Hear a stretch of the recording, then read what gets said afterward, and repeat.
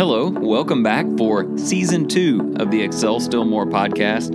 I am your host, Chris Emerson, and I'm here to encourage you with tips and strategies to help you build stronger relationships, deepen your faith, and just get the most out of your life.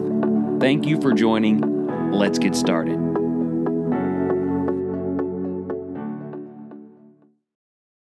Welcome back. I'm so glad you're here. Today, I get to tell you a story, a real-life event of someone that I met just a few weeks ago who has made an enormous impression in my life, and I think he may make a difference for you as well. His name is Patrick, and he came to attend our Sunday morning assembly not long ago. He's in his early 60s, and he came with his wife, Lisa, and they sat there in the back. Afterwards, I had a chance to go and meet them, learn a little bit about them. They're from the Midwest, the upper Midwest, and they had moved here fairly recently. He was very insistent that he wanted to study the Bible with someone. He said, over the last 2 years, I've been digging into scriptures. I need some help. I want to be baptized. I need a relationship with Jesus, and we need a church home.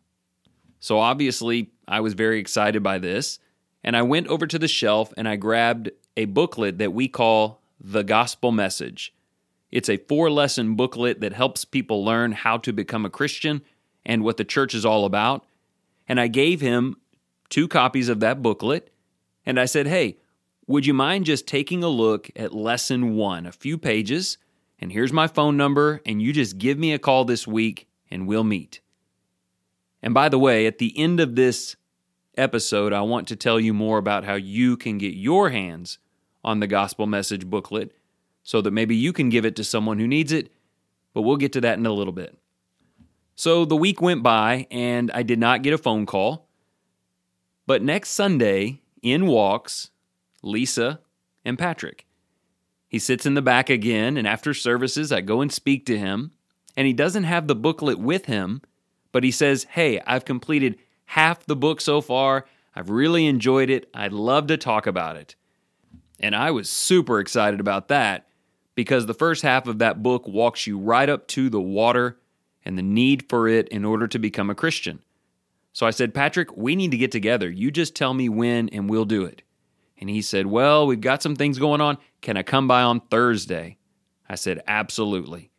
So on that following Thursday, he showed up exactly when he said he would. And he came in and sat in the office, and for about an hour, I guess, I just asked him to tell me about his life. I just wanted to know everything I could about him and what journey had brought him to my office. And he certainly had an extraordinary story to tell. Patrick was raised in a godless home. He was never taken to church services. They never read the Bible. He had none of that in his upbringing. As soon as he could, he left home and he joined the military. He got married soon afterwards, and they had 2 little girls. But his oldest daughter was diagnosed with cancer at a young age. It took a tremendous toll on his marriage, and he and his wife got divorced. Just a few years after that, his daughter was sitting on the couch with him. She was 10 years old. She said that she was tired, and he told her to lean on his shoulder and take a nap. And she stopped breathing. Patrick told me after that, he dove in full force into alcoholism. He gave himself completely over to it. It was the only way that he knew to try and cope with his problems. He grew distant in his relationship with his other daughter. He had very little correspondence with his first wife, although she too passed away of cancer in the years to follow. Patrick got remarried to Lisa. But he said, I was a terrible husband. He said for most of those years, he drank all the time, and he really couldn't imagine why she put up with him. But then, about 2 years ago, Patrick said he was driving down the road in his car by himself. He pulled over to the side of the road and stopped and appealed to the existence of God and made a determination at that moment to find the Lord and get out of this addiction. And so here he was, 2 years after that moment, sitting across a desk from me. He had been in a program that you are, I'm sure, at least somewhat familiar with called AA, or Alcoholics Anonymous. He had been working through the steps, religiously, if you will, for these past 2 years, throughout which he had found a way to put alcohol out of his life. He had become an avid, daily Bible student, and now he sat across from me, having visited our church, ready to become a Christian. And I was just about to baptize Patrick.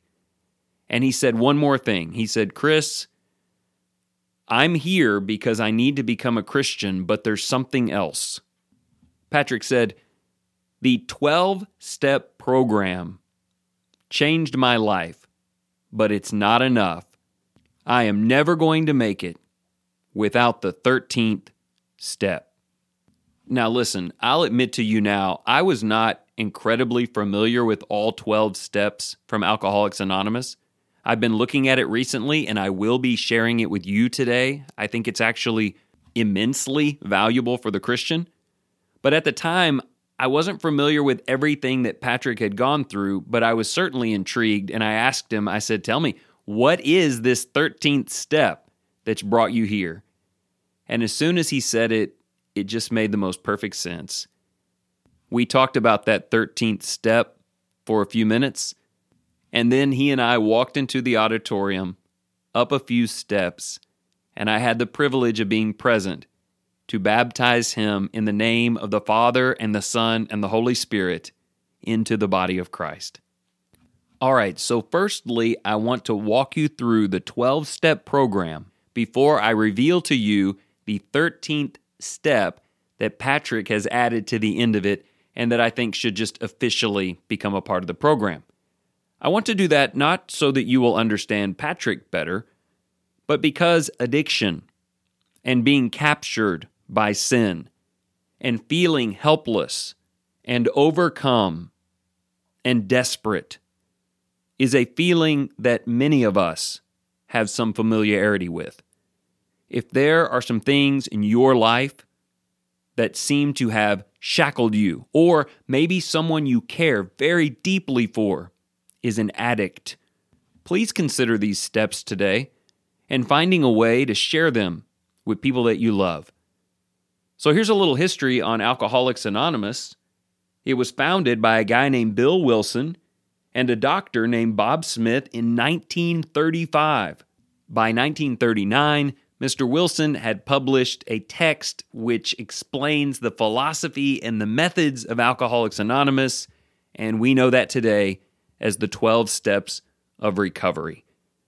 Now look, since then, these 12 steps have been changed. Agnostics and atheists have rewritten them, eliminating even the slightest hint of God from this series of thought, and in my book, actually removing the power of the steps. But I want you to see them in their purest form, the same form that helped to change Patrick and Lisa's life and led him to Christ. So to begin, let me read the first 3 steps. Number 1, I must first admit that I am powerless over my addiction and that my life has become unmanageable because of it. Number 2, I must come to believe that a power greater than myself can restore me to sanity. And number 3, I must make a decision to turn my will and my life over to the care of God as I understand Him. Okay, so I'm pretty sure you can file all of that under awesome. That is a tremendous way of sharing the very beginnings of the gospel. It reminds me of the Roman letter, how in the first 3 chapters of that letter, it just talks about how you're powerless to defeat sin on your own and that it will destroy your life. But God is greater than all of that weakness, and He's greater than us, and He can restore and forgive us. But firstly, I must make the decision to repent, which doesn't just mean being sorry for what I've done. It means I'm turning my life over to God because I need to become what He can make me. The results of doing this on my own have been revealed, and I'm ashamed of them. Those represent the first 3 steps, and honestly, anyone who has ever been caught in sin ought to work through that same line of thought. All right, so let me add 3 more. And by the way, I will make sure in the Thursday blog that we put out, all of this will be typed out for you there. Here are numbers 4, 5, and 6. Number 4, make a searching and fearless moral inventory of yourself. Number 5, admit to God, to yourself, and to at least one other person the exact nature of your wrongs. Number 6, be entirely prepared for God to remove all of these defects of character, or at least to forgive them. So do you see what's happening in these first 6 steps? It is a turning to God, an honesty like David had in the Psalms of my own sin and unworthiness, and a willingness to admit it in prayer to God and to tell someone else that I need help, knowing that God alone can save me. And the 7th step fits perfectly in line. Humbly ask God to remove my shortcomings. This is the process of asking for healing. Now you might say, why is there no reference to baptism in this list?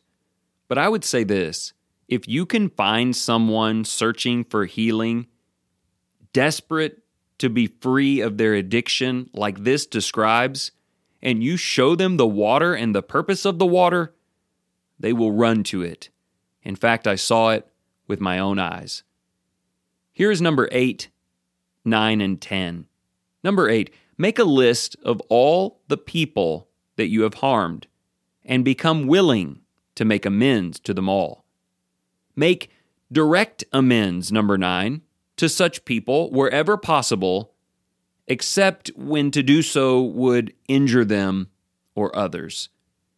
Continue, step 10, to take personal inventory, and when you are wrong, promptly admit it.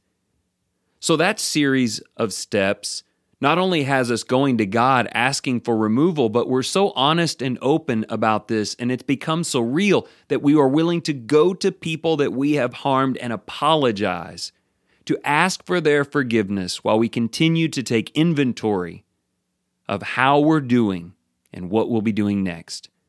Step 11, seek through prayer to improve our contact with God as we understand Him, praying only for knowledge of His will for us and the power to carry that out. Now here's where it got really great with Patrick. He became a Bible student in this step. He wanted to seek contact with God through Scripture, and he found Him. And then the 12th and final step, having had a spiritual awakening as the result of these steps, try to carry that message to other addicts to help them as well. And that's what's super cool, by the way, about Patrick's story. He was working in a mission not far from here, helping addicts. And he met one of the members of our church, Adam Bradley. I think I've mentioned him before. Adam is incredible. He works there at that same mission. Adam is also someone who's recovered from that type of lifestyle. And Adam invited Patrick to church. And that's how all of that got started. So I know I took a little extra time on that, but I am incredibly intrigued in how we can use those steps as they seem to honor so well the teachings of the gospel.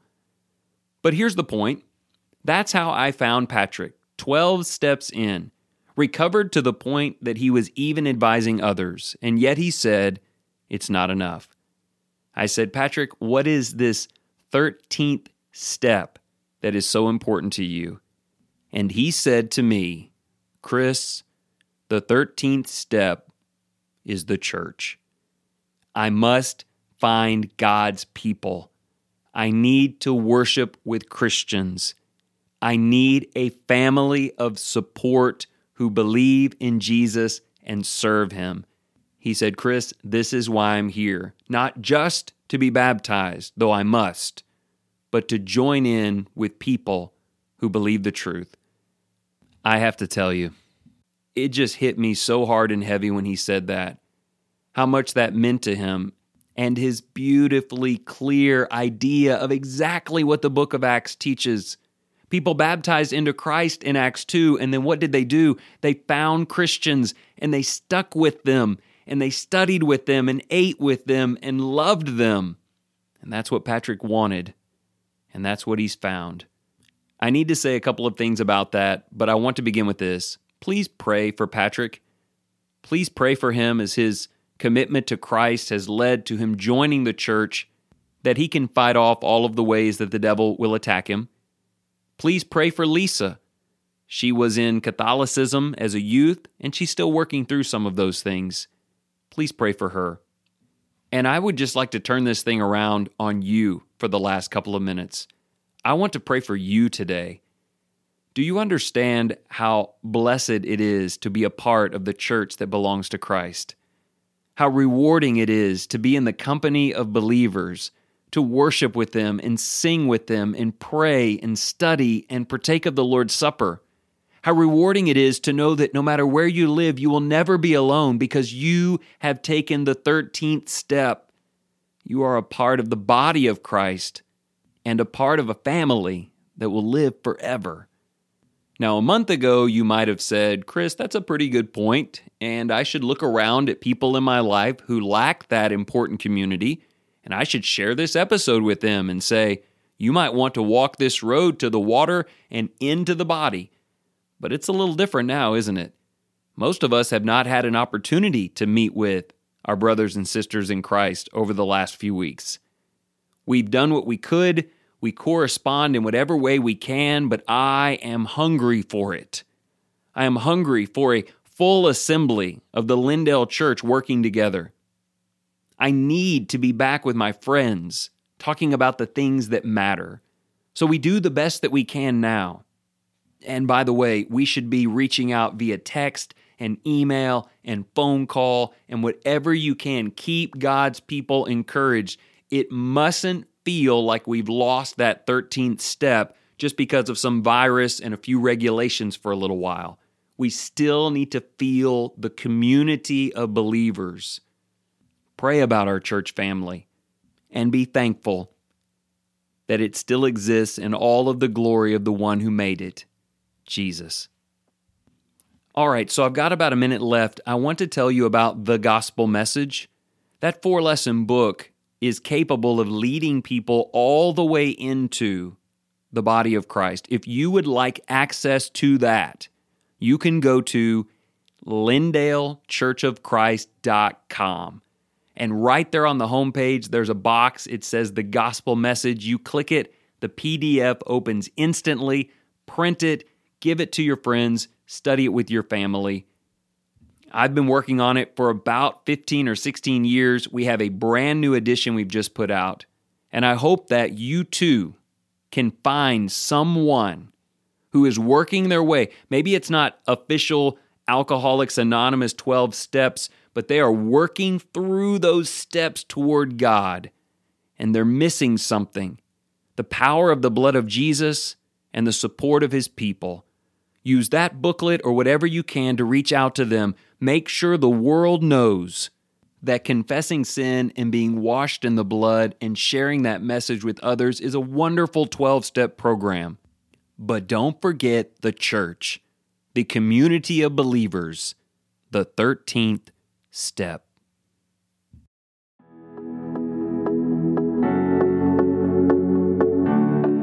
Thank you so much for tuning in today. If you enjoyed the program, please remember to share with your family and your friends.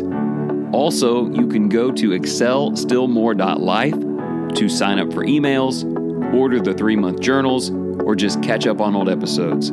So until next time, let me leave you with this. Whatever you choose to do today, in the name of the Lord Jesus, excel still more.